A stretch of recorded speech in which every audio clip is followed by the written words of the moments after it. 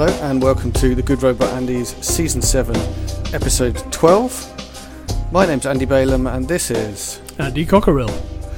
And the thing that we're going to talk about this evening is... Is a movie.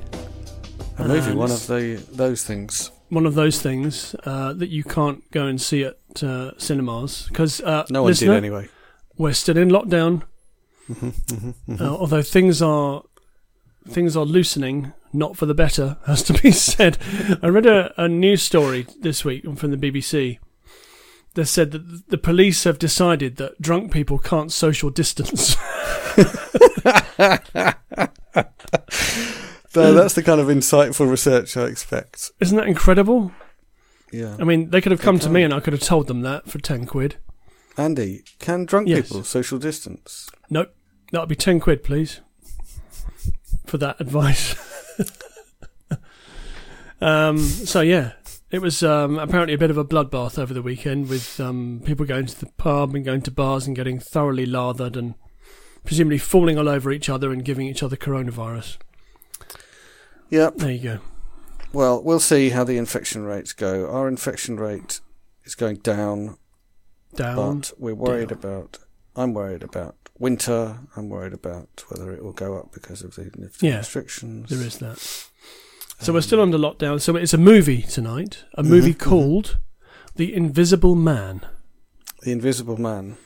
Yes. And I'm not going to attempt to summarise it based on the title because there's so many films called The Invisible Man. I've probably seen several of them. There are, yeah. So I won't. I can't think up a made-up movie entitled The Invisible Man, or I can only think of Hollow Man and other films which are really creepy. Hollow Man, because it turns out the idea of an invisible man is actually creepy, terrifyingly creepy concept. So I imagine we'll come to that. Will we come to that? I imagine we will. Yes, but first of all, any other business. As is now a sad tradition on this podcast. Births, deaths, actually mainly deaths. Bi-weekly death announcement podcast. Actor Ian Holm died. So this was actually a little while ago now, but I think it happened between the last pod and this one. So Ian Holm, I think one of the greatest British screen actors of the last 50 years, has been in some incredible genre movies, most notably Alien, in which he played the android Ash. Oh, sorry, spoiler, he's an android. Although if you listen to our horror movie rundown, then I do give that away in there. There's spoilers in this podcast. Oh yeah, that was the first of many. In which he gives just an incredible, inscrutable performance as Ash, the science officer, who turns out doesn't have everybody else's best interests at heart. Let's put it that way. But plays it. This is in Aliens, is this? No, Alien. So the android in Aliens is... Pardon? Doesn't he? Oh, is it in Aliens? He turns out to be a goodie. Yeah, so Bishop in Aliens, played by Lance Henriksen, turns out to be a good guy. Yeah, right. And that the way that Cameron wrote Arnie to be a good guy in T2, he also flips that in Aliens by having the android be a good guy. Right. It's I guess they had to establish that androids were bad before it could be a surprise that the android was good. Yes, exactly. So also Ian Holm I think very memorably in Peter Jackson's Lord of the Rings movies plays Bilbo Baggins to amazing effect. Whatever you think of those movies, he is terrific in them. Which ones? The Lord of the Rings ones, not the Hobbit films, which are, I think, pretty awful. Are they bad? Okay. Yeah, they're not good. I think I've spared myself from watching them. I've found the others really boring, but also I'm just looking to see other things that he's done. So I think his most famous stuff is probably Ash in Alien. Excuse me.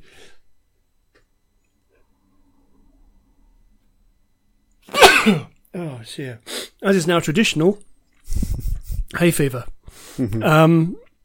also played Father Vito Cornelius in The Fifth Element. Right, that's a terrible film. Yeah, it's rubbish. Yeah, but he's good in it, I think. Chef Skinner in Ratatouille, which is a Disney Pixar movie. Incredibly busy actor, though. So those are just a few of the things that he's done. I'm just going through. He was in Brazil. With, right. That's who. Yeah, Terry Gilliam's Brazil. He's fantastic in that. He was in The Madness of King George. Just looking through it. Life Less Ordinary. Oh, that's good. Wow. I mean, yeah, he's been a busy guy. He's in From Hell, which I quite enjoyed, actually. From Hell. I'm sure I've seen that. But I haven't it's good. It. Yeah. But of late, he's been less busy. So I think the last thing he did was in 2014, which was he was in The Hobbit. 2 Hobbit movies as an older Bilbo Baggins.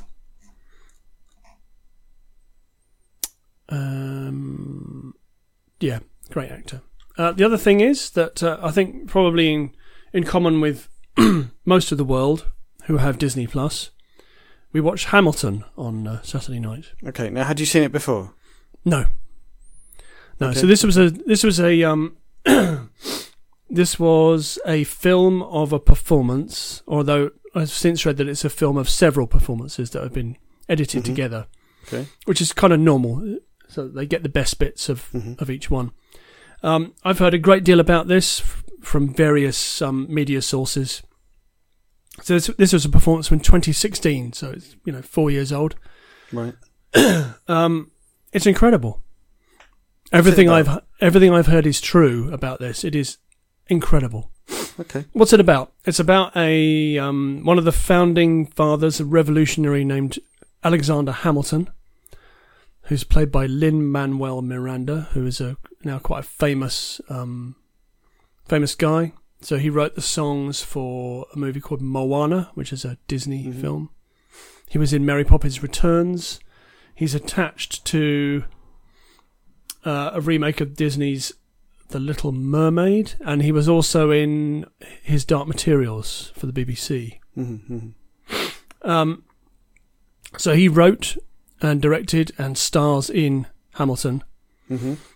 As in this particular production, he stars as Alexander Hamilton, and he was one of the founding fathers. He was a revolutionary, a businessman, and he was one of the driving forces behind the writing of the Constitution.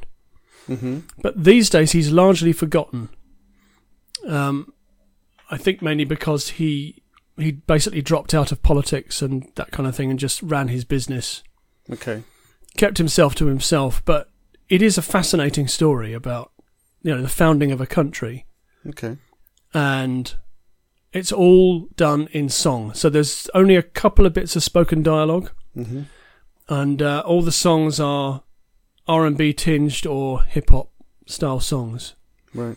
And it really works. The choreography is amazing. All the performances are just incredible. I mean, obviously, I've heard so much about it, and I thought, it can't possibly be that good.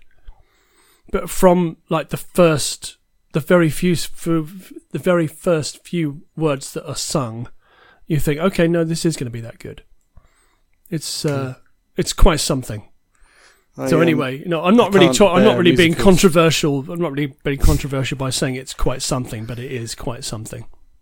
I can't bear musicals, although I do make an exception for the Buffy musical episode. Okay, so I don't like musicals either, although I do enjoy the Rocky Horror Picture Show. Or at least I've seen that, a couple of stage projections of that, and I've watched the movie quite a few times. I do enjoy that. I've seen that. Yeah, it's a lot of fun. fun. I've seen bits of it, but obviously I should have seen it. Yeah, it's good fun. I mean, it's good. It's a good genre movie and a musical at the same time. But Hamilton is a full-on musical. There's only a couple of words of spoken dialogue, but it just carries you along. It's such a compelling story. The second half is, I think, one of the most emotionally wrenching 1 hour of theatre I've ever seen. Wow! In that, you like it then? In that, yeah, I did. I mean, the first half is the build-up and sort of building up the story. The second half is his life just unravels. Mm. I'll just say that, really. And it's quite heartbreaking stuff, really. Because he doesn't paint him as a good guy. It just paints him as a flawed human being. Mm-hmm. Mm-hmm. In fact, all of the key players in the Constitution, apart from George Washington, are portrayed as quite flawed human beings with, character flaws and that kind of thing. Yeah. It's very good. Cool. There you go. That's an uncontroversial viewpoint for a change. Cool. Should we crack on? Oh, have we got any other business? Feedback. Okay. A couple of podcasts to recommend. Because we had a bit of a Twitter love-in with some other podcasts. I do love a Twitter love-in until it all goes sour and then you unfollow each other. So, listener, I can definitely recommend to you the Disc Dump podcast, which is on Twitter. They are at the Disc Dump, spelt with a C, like a disc. So what they do is they take a DVD or I think other media, and then they decide, are we going to throw it away or keep it forever?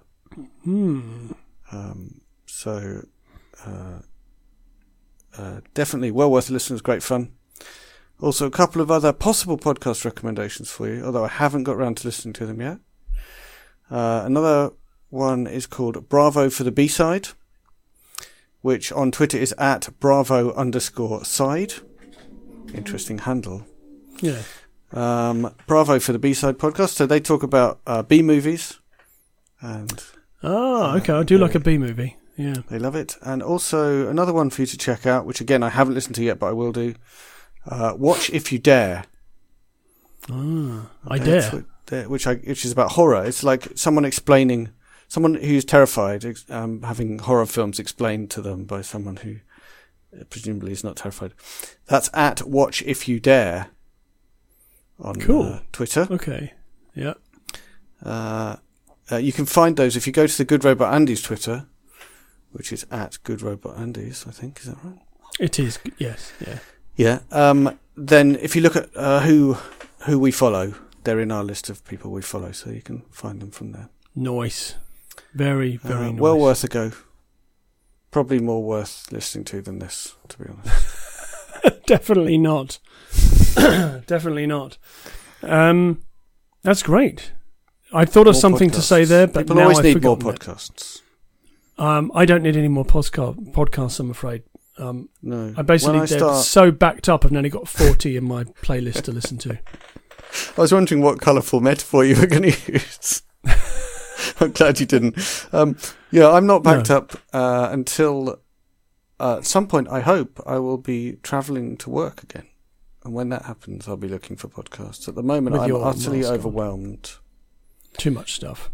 Utterly overwhelmed by wonderful things, which are often emotionally rending. I listen to some amazing podcasts. So I can't bring myself to remove any of them because I might grow so much as a person if I manage to listen to them. But yeah, they're just backing up. Yeah, they're definitely backing up. Yeah. Should we crack on? Yeah, so that's the Disc Dump podcast, Bravo for the B-Side podcast, and Watch If You Dare podcast. Give them a listen. Let us know what you think, listener. Oh, yeah. No, I was going to say about B-movies. Mm-hmm. I once went to a screening of David Cronenberg's, what was it? Videodrome. Mm-hmm.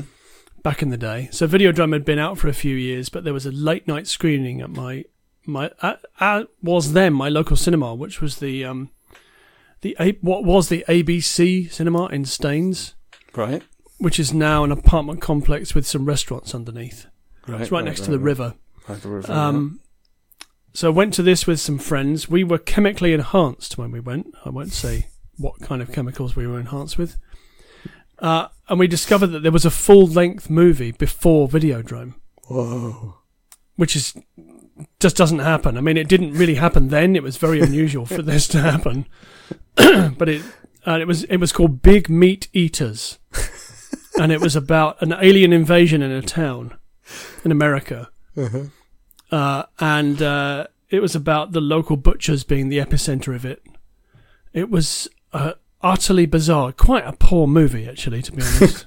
Quite badly made. Okay. Yeah, well, I imagine that's what Bravo for the B-side. Yeah. So I think like if they love a big movie. If those folks are listening to this, if you haven't seen that, I can't recommend it, but it probably is worth watching for fun value. Yeah. Cool. So bearing in mind I was chemically enhanced. So right. So it could have been quite coherent and well made. Maybe. Yeah, maybe. Maybe not. Anyway, The Invisible Man. Yeah, 15 minutes in, probably time to talk about what Yeah, it's probably time to start, isn't it? So this is a 2020, brand new. Wow, that is good for us. It is, yeah. Science fiction horror film that ticks 2 of our boxes. Written and directed by Lee Wanell, who's a returning director to this pod. So we talked about, I talked about his film Upgrade. I think it was either last year or the year before, which I really enjoyed. Which was, low budget sort of cyberpunk noir about a guy seeking revenge on some people who'd done him wrong. And then discovering he was a pawn in a larger game kind of thing. I was just trying to think, what other boxes do we have to tick? I think the other one is science fiction. It horror. has to have Scarlett Johansson in it. Oh yeah, science fiction horror with Scarlett Johansson. Yeah, Johansson. I'm sorry. Yeah, Johansson. Well, that's what she calls herself. Who are we to argue? Then that's what I call her, as best as I can pronounce it. Yes. So the Invisible Man follows a woman who believes she is being stalked by her abusive and wealthy boyfriend, even after his apparent suicide. Okay, so it's definitely straight in there with the creepiness of the Invisible Man. Definitely. Okay, cool. She ultimately deduces that he has acquired the ability to become invisible. So he's not dead? Maybe. And the film stars Elizabeth Moss from TV's Mad Men. Oh wow, yeah, she's amazing. She's great in this as well.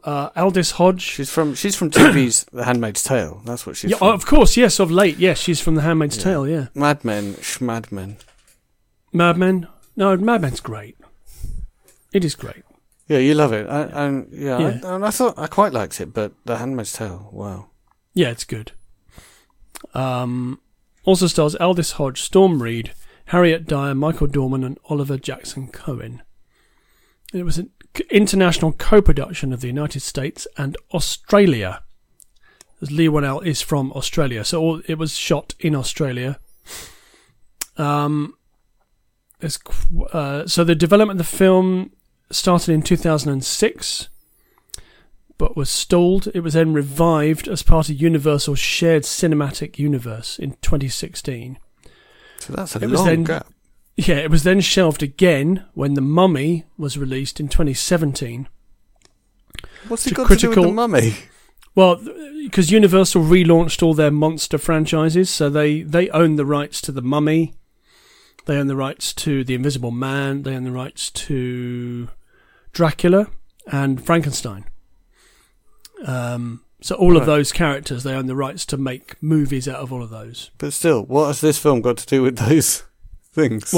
Well, I'll come on to that. So, okay. So after The Mummy was released in 2017 to critical and financial failure, it really is a terrible movie. Is it a remake of? No, it's a new film, so it's not really a remake. Because I think I watched a film called The Mummy probably 20 years ago or something, right? Yeah, there's one with Brendan Fraser, which is actually pretty good. Yeah, it's quite fun. It being okay, I think. Yeah, it's pretty good. And there've been ones before that, right? Oh yeah, loads. I mean, The Mummy's been done loads of times. Okay. There's definitely there's a Hammer horror one with Christopher Lee, which is quite fun. Anyway, so when The Mummy was a complete failure, all work was halted on, sort of relaunching the horror characters.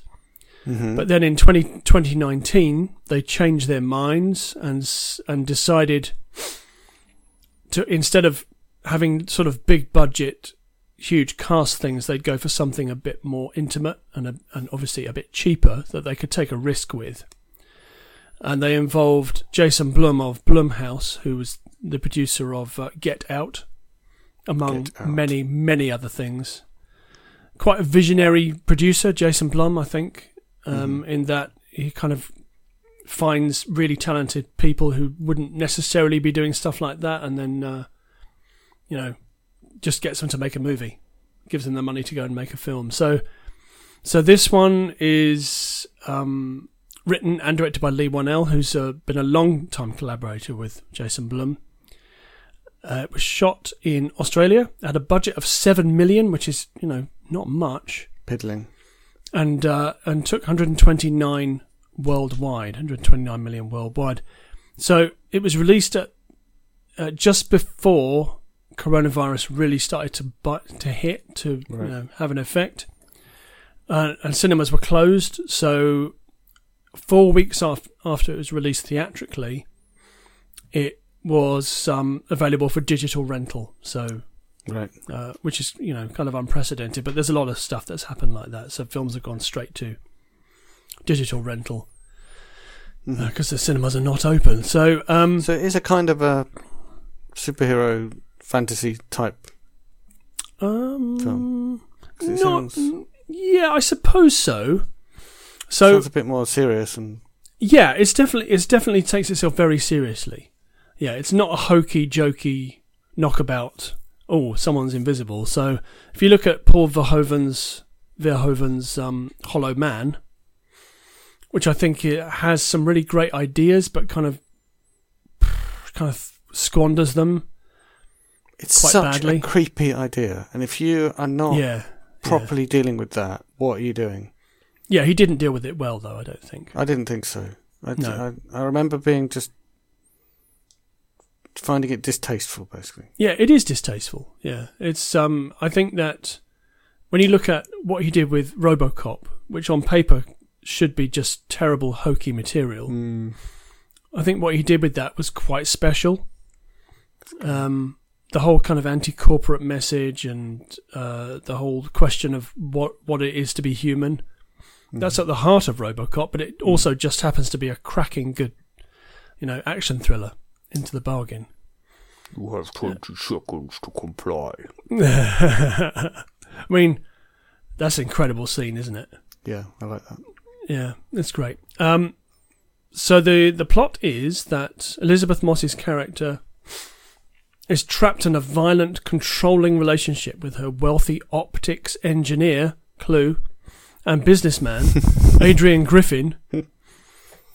But one night, she drugs him with diazepam and escapes their home with help from her sister, Emily. Mm-hmm.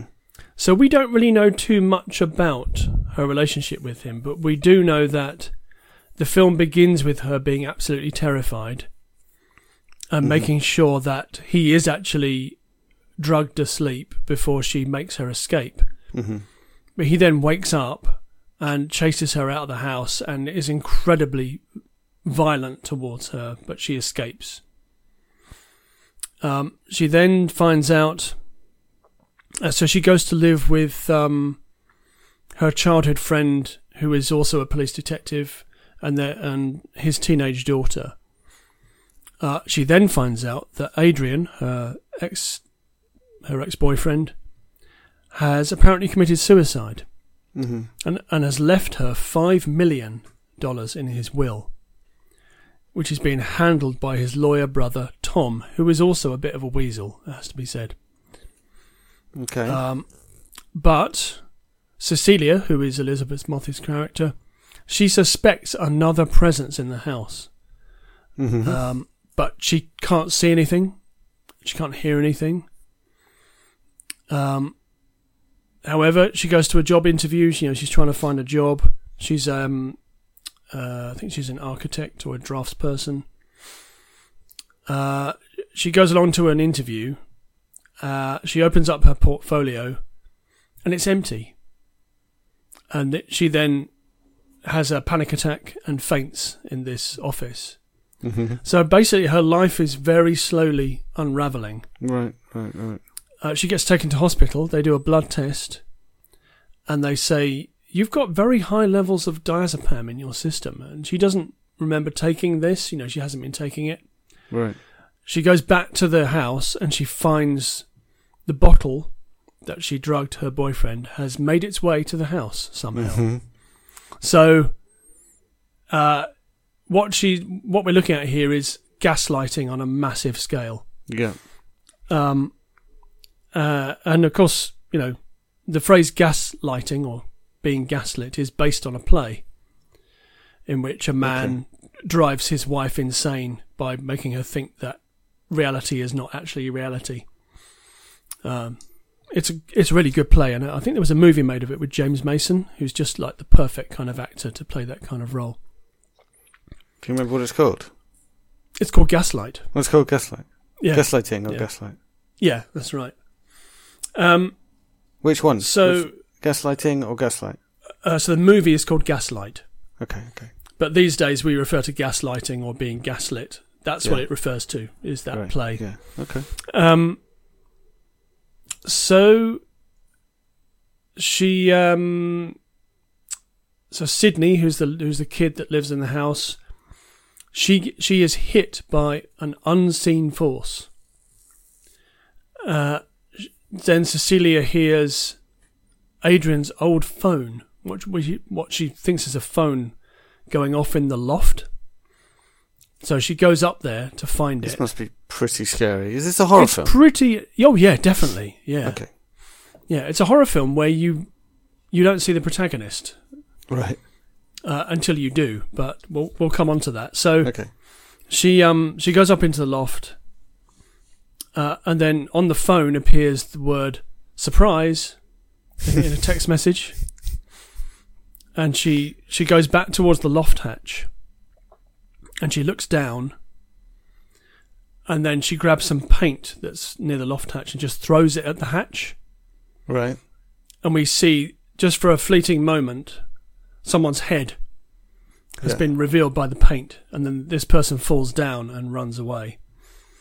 So she then goes to the house of her former boyfriend, the optics engineer, Clue, and she's looking for something. And what she finds is a setup that involves a suit.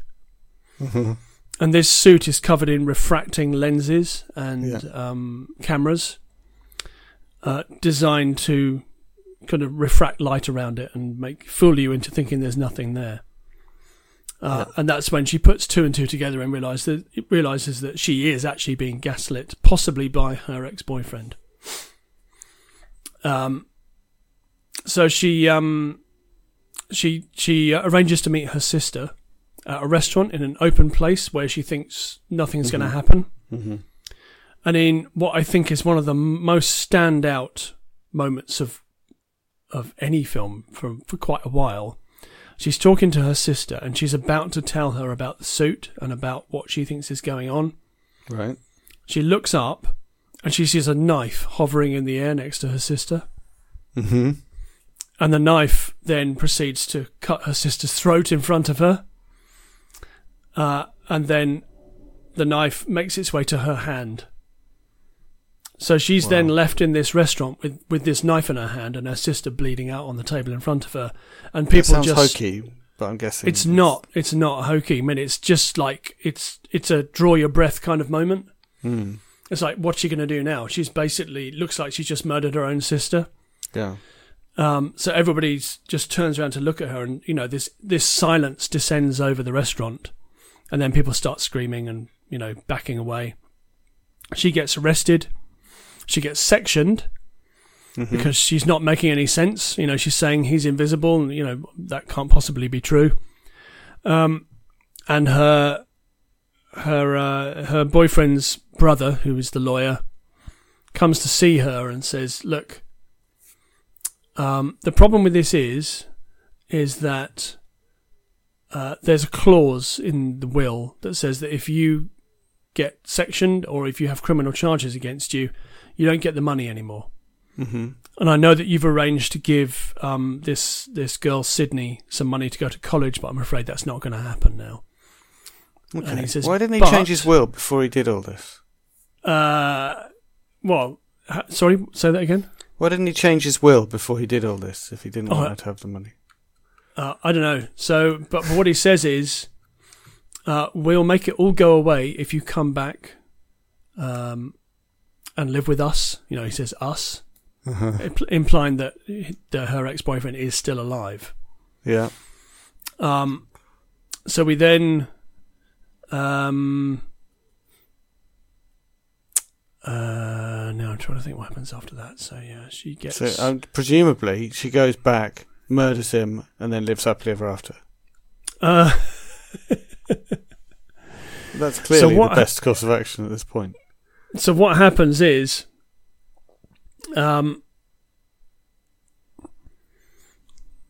She pretends to commit suicide in the hospital. Okay. But the this is like Romeo and Juliet. This invisible figure tries to stop her. Right. She stabs him repeatedly in the suit, which causes it to malfunction. So it causes it to glitch. Yeah. So it's not working properly anymore. So he kind of phases in and out of invisibility, which is actually a really cool effect. Uh-huh. Security people arrive. They get beaten up quite badly by the invisible man. Uh-huh. But she escapes back to home, where there's a final confrontation with what turns out to be the lawyer brother, not her boyfriend. Okay. But he's been shot dead. The police arrive, and the next thing we see is a security SWAT team entering her ex-boyfriend's house and finding him behind a false wall, tied up like he's been held hostage. Oh man. Which may or may not be true. Uh-huh.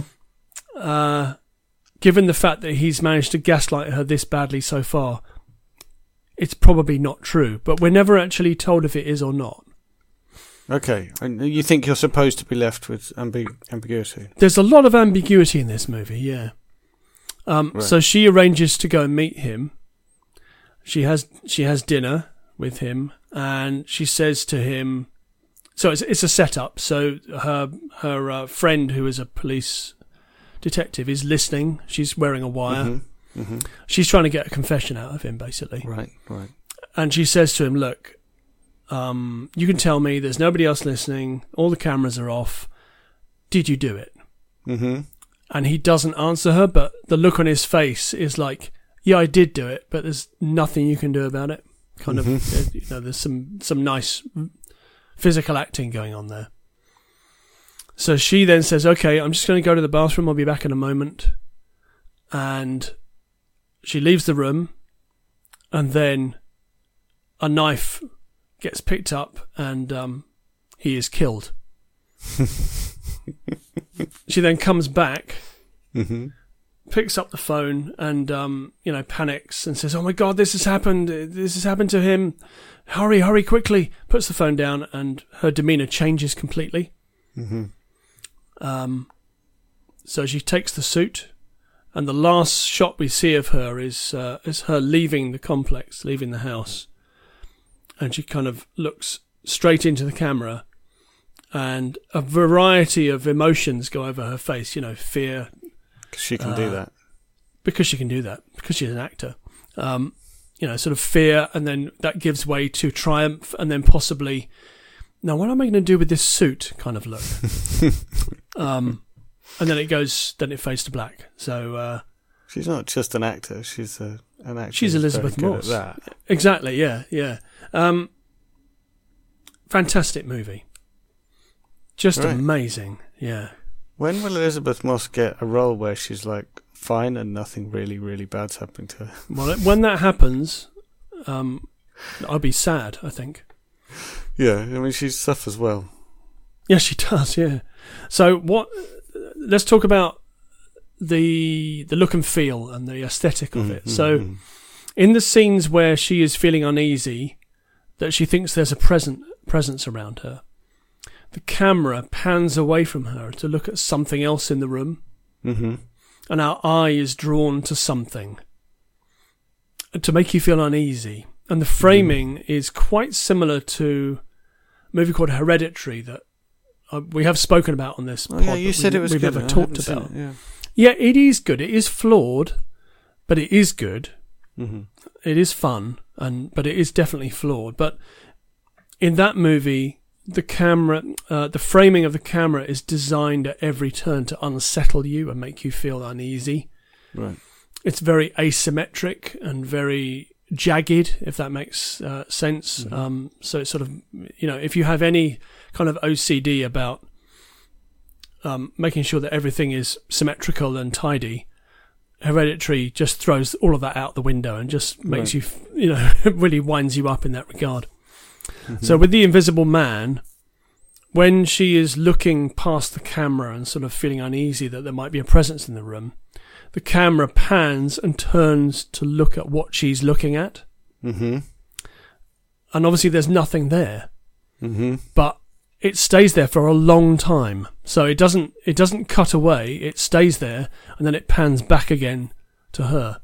That's very uncomfortable. It's very uncomfortable because you feel very vulnerable in that moment, even though it's only a movie. Yeah, you can't see the her. relevant information anymore because actually the way you tell in a film what's going on is from the characters' faces. That's right. Yeah, exactly. So you can't hear anything. There's nothing there to see as far as you can tell. Mm-hmm. That's very, very, it's very clever. It's very effective. Right. And the other thing is the whole thing with the suit. Mm-hmm. Is that director Leigh Whannell's, his big thing whilst they were writing and whilst they were in production was it's science, it's not fiction. We've got to sell this idea of this suit. Mm-hmm. It can't be hokey kind of person in bandages. It's got to be a credible technology that although it is fictional, it could work. That's how it's got to work. So, and of course that does work in the way that when she damages the suit, then it glitches and it doesn't really work properly anymore. Mm-hmm. But you do get the sense that the person in the suit consider themselves to be invulnerable, right? Until the suit starts to glitch, and then that sheen starts to fall away, kind of thing, and they get rather desperate. But Elizabeth Moss is just amazing in this. Just the way she dominates the screen. She's in practically every scene, right? And she dominates the movie, and she really, even though that, the movie is called The Invisible Man, and it's probably about a man who is invisible, who is causing her grief. There are times in the movie when you think, hang on, is there anybody there? Right. Kind of thing. Or is she imagining it? Right. And that's how good her performance is, because she kind of this doesn't sound like a superhero movie. No, it's not. It is a film about an awful controlling man who is seeking to still control his girlfriend who left him and to mess with her head in the worst possible way, in a really abusive, I'm trying to think of the word, really abusive and, no, it's gone. Unpleasant. Yeah, it's very, very unpleasant. The things that he does to her, and the things that he does to people around her as well, are just really unpleasant. Right. But we never find out if he was ever in the suit. Right. Because the only time we see him after he allegedly killed himself is when he's tied up behind a false wall. Right. So we never know if he was ever in that suit. Because the only person we've seen in the suit was his brother. That's nice because that's like another level of invisibility. Like it's invisible from us as well as that's right. Yeah. But what's nice is that when she goes to the house to find the suit, she then hides it somewhere. We don't see where she's hidden it. So when it comes to the end of the movie, we're like, oh, okay, that's what's happened. She's gone and found the suit and she's done the deed. Really enjoyed it. I think it takes what is a very cliched story that's been done to death and gives it a completely new spin, and really sells the idea really well to the audience. Yeah, it's fantastic. Right. I mean, I think you've thoroughly convinced me that it deals with the creepiness, because it's all about the creepiness. Yeah. It's all about I think the idea in Paul Verhoeven's Hollow Man, which is what would you do if you could do this? It takes that idea, but it deals with it properly. Yeah. It illustrates what a horrible. Yeah, what a horrible idea it is. It illustrates that the kind of person who would want to be invisible is not the kind of person you would want to be invisible, basically. If that makes sense. So if someone stepped up and said, "Yes, I want to be invisible," you think, "Okay, well, why do you want to be invisible? What's in it for you?" Or even like the idea in Hollow Man, I felt like I don't remember it very clearly, but I remember thinking that not just that you'd have to be horrible to want this, but also if you had this, it would probably make you horrible. Yeah. Yes, but her ex-boyfriend and his brother are horrible people, and the invisibility amplifies their nastiness. Mm-hmm. Yeah, it's great. So it's available on various streaming platforms to rent or buy at the moment. We watched it on disc.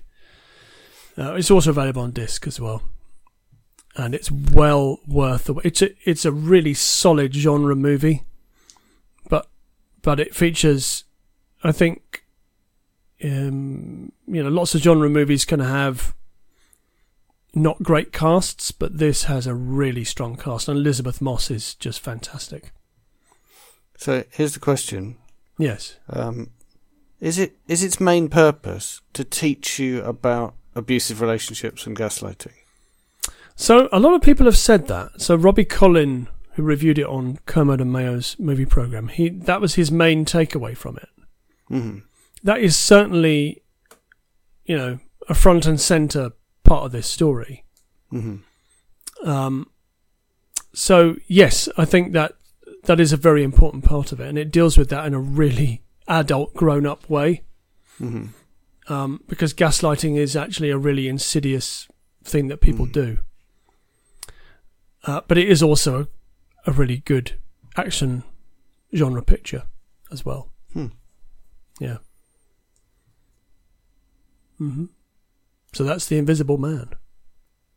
Very much visible if you're going to watch it. Cool. Yeah. Will I watch that? I don't know.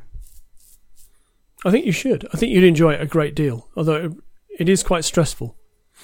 I do really like Elizabeth Moss, but I don't know whether I want to watch her suffer even more than I already have from the... It's 2 hours long, so that's like 2 episodes of The Handmaid's Tale in which she suffers. Yeah, but it sounds like the thing about The Handmaid's Tale is that there's basically no hope that it's ever going to end, whereas it sounds like you get a happy ending. You do get a happy ending, and I could see them making a sequel out of this. I think that would be quite effective. Right, where she becomes a horrible person because now she's invisible. Yeah, maybe. I mean, you could flip it that way, which would be an interesting idea. Yeah.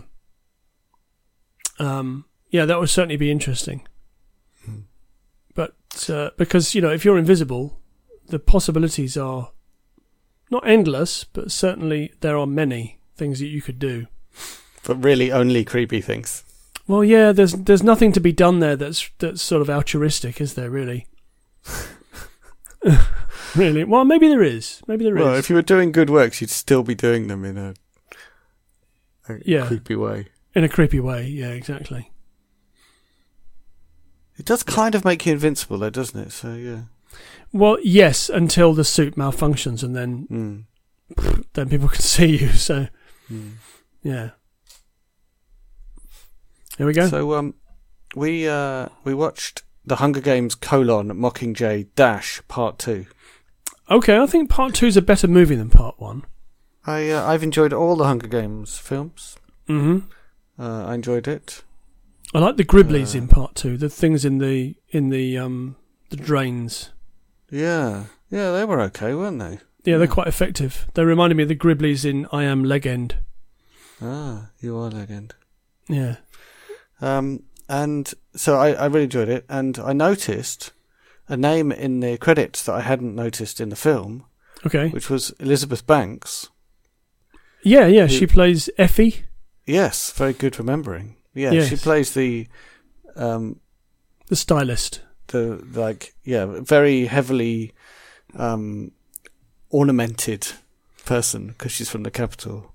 She plays a fairly small role in those last two movies, though, I think, doesn't she? Yeah, she's not massive in any of them. I think she's more of a character in the books. My kids seem to think so. Right. Yeah. But that got me to thinking, like, what's Elizabeth Banks been in? Because she's one of my favourite characters from the Pitch Perfect films. Yeah, she's great in Pitch Perfect. Yeah.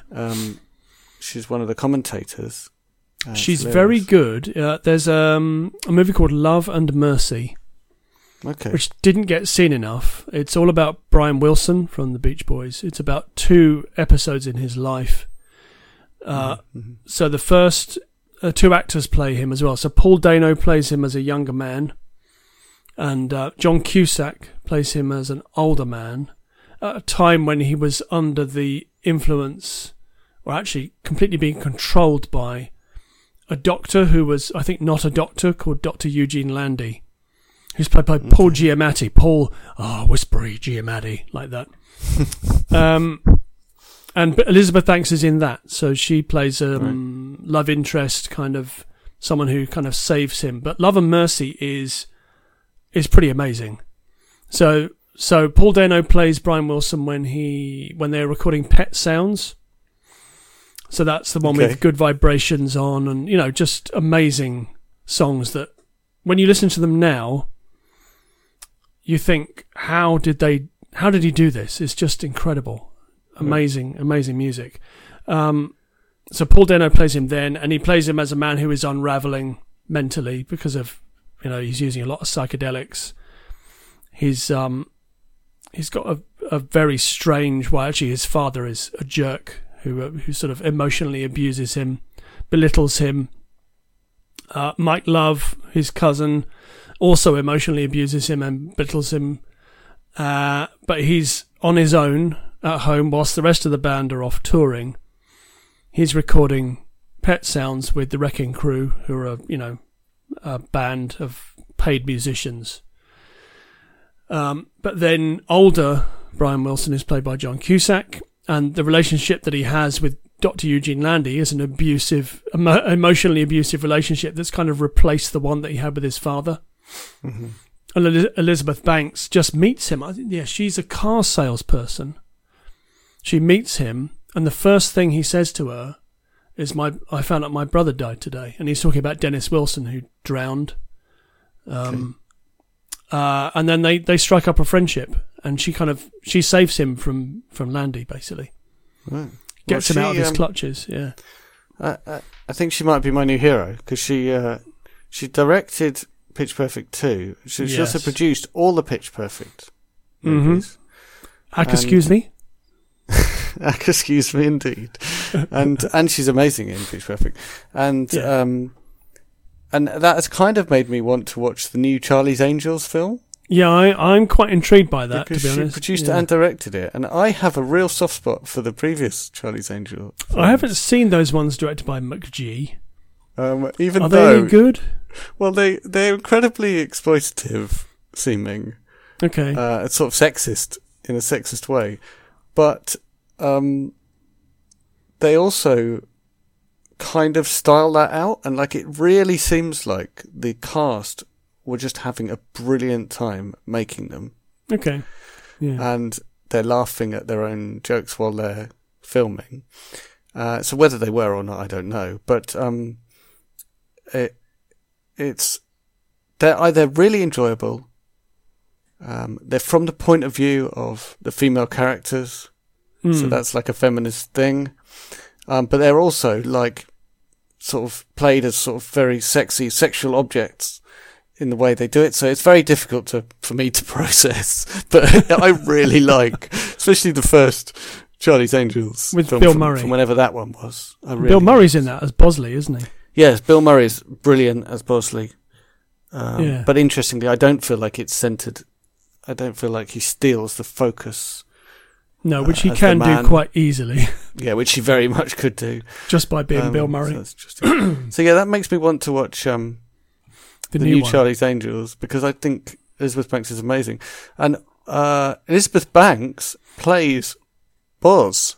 Yes. Who I think is the Bosley character. That's right, yeah, she does. In Charlie's Angels. So no, I haven't seen it either. I do have it to watch, but I haven't watched it yet. And that kind of reminded me that we should watch it.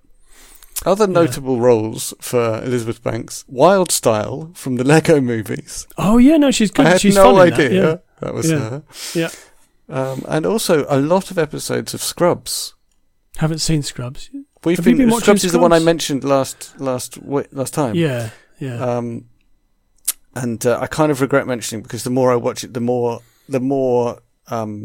male gaze it is. Oh, okay, it's very sexist. Okay. I think it's of its time. So I'm feeling guilty for watching it, but still watching and enjoying it. But yeah, I haven't seen her in Scrubs, so I think maybe we haven't got to the bit where she's in. But she's in loads of things. And she's directed busy. Some great things. Yeah, she's busy, and she's righteous. And produced. Yep. Yeah, she's produced some, and there's loads of. She's got on the IMDb list of upcoming things that she's producing. There are 1, 2, 3, 4, 5, 6, 7 unreleased movies that she is listed as a producer of. That's crazy. She's incredibly busy. Well, that's good that she's incredibly busy. Yeah. Yeah. Definitely. So, I really enjoyed... Maybe she's my new hero. Well, as a strong hero. Yeah. I also enjoyed in the Hunger Games, I enjoyed Woody Harrelson's performance. Well, I enjoyed him in pretty much everything. Yeah, he was great. Yeah, he definitely plays Hamish, is it? I think it's Hamage. Hamage, yeah. As a flawed... Well, he's he's not even a recovering alcoholic. He's actually on the booze, isn't he? Alcoholic, yeah. He plays him as a very flawed but ultimately helpful character. Yeah, I think that's an interesting character for that message of, like, you can be a failure and still, be useful. Yes. Well, I don't know what the right way of phrasing it is. Well, it calls back to Kay's, the character of Kay in Blade Runner 2049, right. Who thinks he's special, finds out he isn't special, but still manages to do something useful. Right. Yeah. I really liked, what's her name? The main character. That was a massive spoiler, by the way, but there you go. That's okay, we do spoilers. Yeah, I want to say Jennifer. Oh, yes, Lawrence. Jennifer Lawrence. I had this terrible sinking feeling that was someone totally different. I was about to say Lopez, but yeah, Jennifer Lawrence. I just think is excellent. Yeah, she is. Yeah, and I think, again, like I said last time, they're just. There's a relatively complex storyline, and there's nothing underneath it. There's only one layer, but that and that's really nice, because what is there is actually very enjoyable. Yeah, and that's a young adult thing, right? Yeah. There's the one layer, but that doesn't mean it's a bad layer. No, well, sometimes it is. It can be a bad film. Yeah, well, sometimes it's just a bad film. Yep. What else? Now, catching up on what we've been watching. Mm-hmm. We've been watching a sitcom on BBC One called The Other One. Okay. Which is about a woman and her mother who find out that her dad and the mum's husband had another family. Mm-hmm. So when he wasn't at home, he was with another woman, and he had a kid with that other woman. Right. And they find this out at the funeral. So the first thing that happens in the sitcom, this is a spoiler, is that he dies. They then go to the funeral and they find out there's a whole other family at this funeral. Right. And it's written by Holly Walsh, who is a terrific writer. I think she's been on QI quite a few times as well. Okay. And it's really insightful. It manages to be very funny, quite broad, but also very insightful into relationships and coming to terms with the past, and also, you know, reconciling that with what's in your life and what the future might hold. It's really good. It's really good. So I recommend that. That'll be on the iPlayer at the moment. That's called The Other One. Mm-hmm. We've also been watching What We Do in the Shadows. Oh yeah, we tried to watch that and found it totally unfunny. Okay. Did you watch the movie or the TV show? TV show. Okay. Yeah. We've been enjoying like it. Yeah, really like it. We obviously didn't get it. Really enjoy it.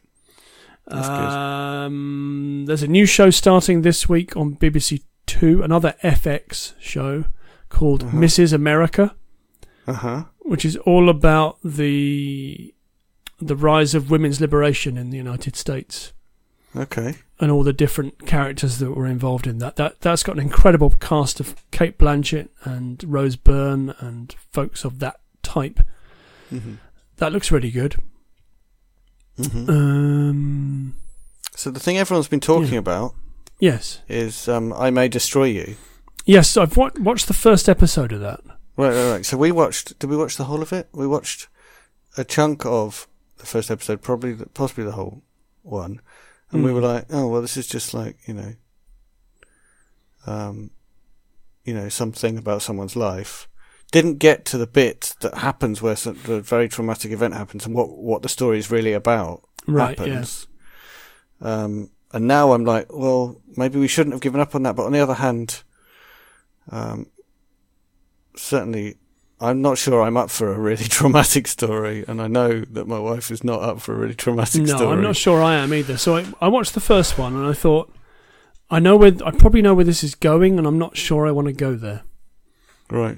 But I will. But I kind of feel like I want to have watched it. I want to have experienced it. Yeah, I mean, it's very well made. I might save it for when I feel stronger. Maybe that will happen before I die. Maybe. Yeah, maybe. I can't think of what else we've been watching, really. Finished watching, what's it called? The Great British Sewing Bee, which is good. Fall asleep in front of the TV, basically. People make clothes. Yeah. Right. Sounds good. Yeah, it is good. Yeah, it's pretty good. Yeah. I'm keen. Probably won't get the chance, but I'm keen to watch the Grand Prix that was on over the weekend because I love the sense of the Grand Prix where you can just drop off for a bit and wake up again and it's still the same. That's basically what I used to do when I used to watch it. When there were people driving who I cared about. Yeah. On a Sunday afternoon, put the television on, put the Grand Prix on, fall asleep. It's very difficult for anyone wake to come up when in Murray Walker started shouting.